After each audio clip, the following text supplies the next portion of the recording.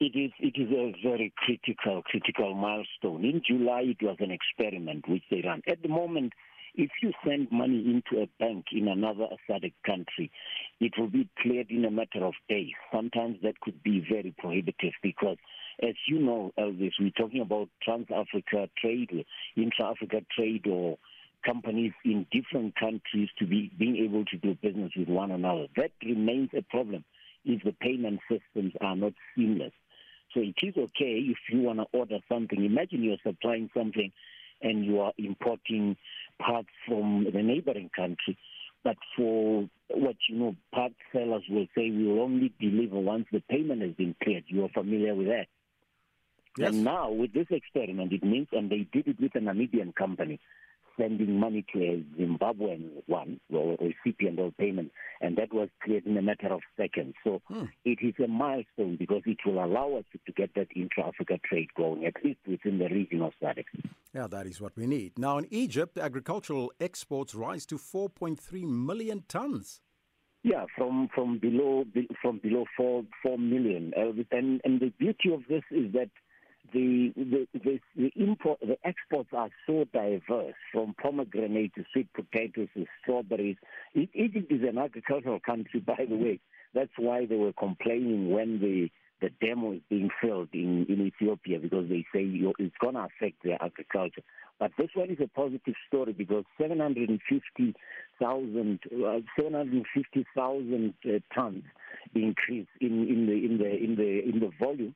And we're comparing this to the same period last year. So it shows you that even within the COVID lockdown, there are economies that are recovering. And may all the African countries be able to register this kind of growth because we desperately need that. Again, I ask, are they exporting to African countries or are they exporting to Europe? Because if they're exporting to African countries, that's a plus in that intra-Africa trade. People are saying this Africa Continental Free Trade Area, is it going to work? It's going to happen in small steps like this. In fact, I shouldn't say small steps if we are talking 750,000 tons in a matter of 1 year.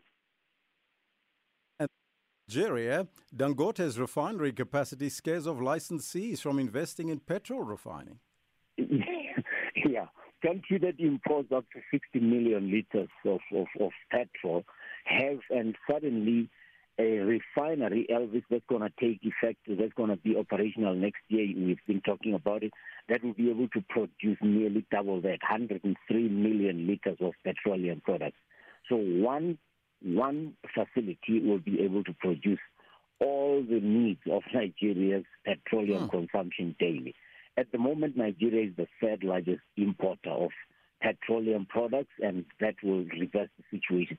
But the small operators who are planning on building a small refinery here and there are saying it's not worth it if somebody has the capacity to refine 650,000 barrels per day, because that will mean they are out of business. It's a good thing, it's a bad thing, but I at least am glad South Africans are talking about having overcapacity for products such as petroleum, which was a shame to have Nigeria importing in the first place. But what the Dangote company, group of companies are saying, and people who are pro this refinery development are saying, remember that it's not about supplying Nigeria, it's supplying the rest of the ECOWAS, Economic Community of West African States. And from that viewpoint, there should be room here and there in outlying areas for small refineries or projects like that to operate in spite of the large, what could be a monopoly in the long run.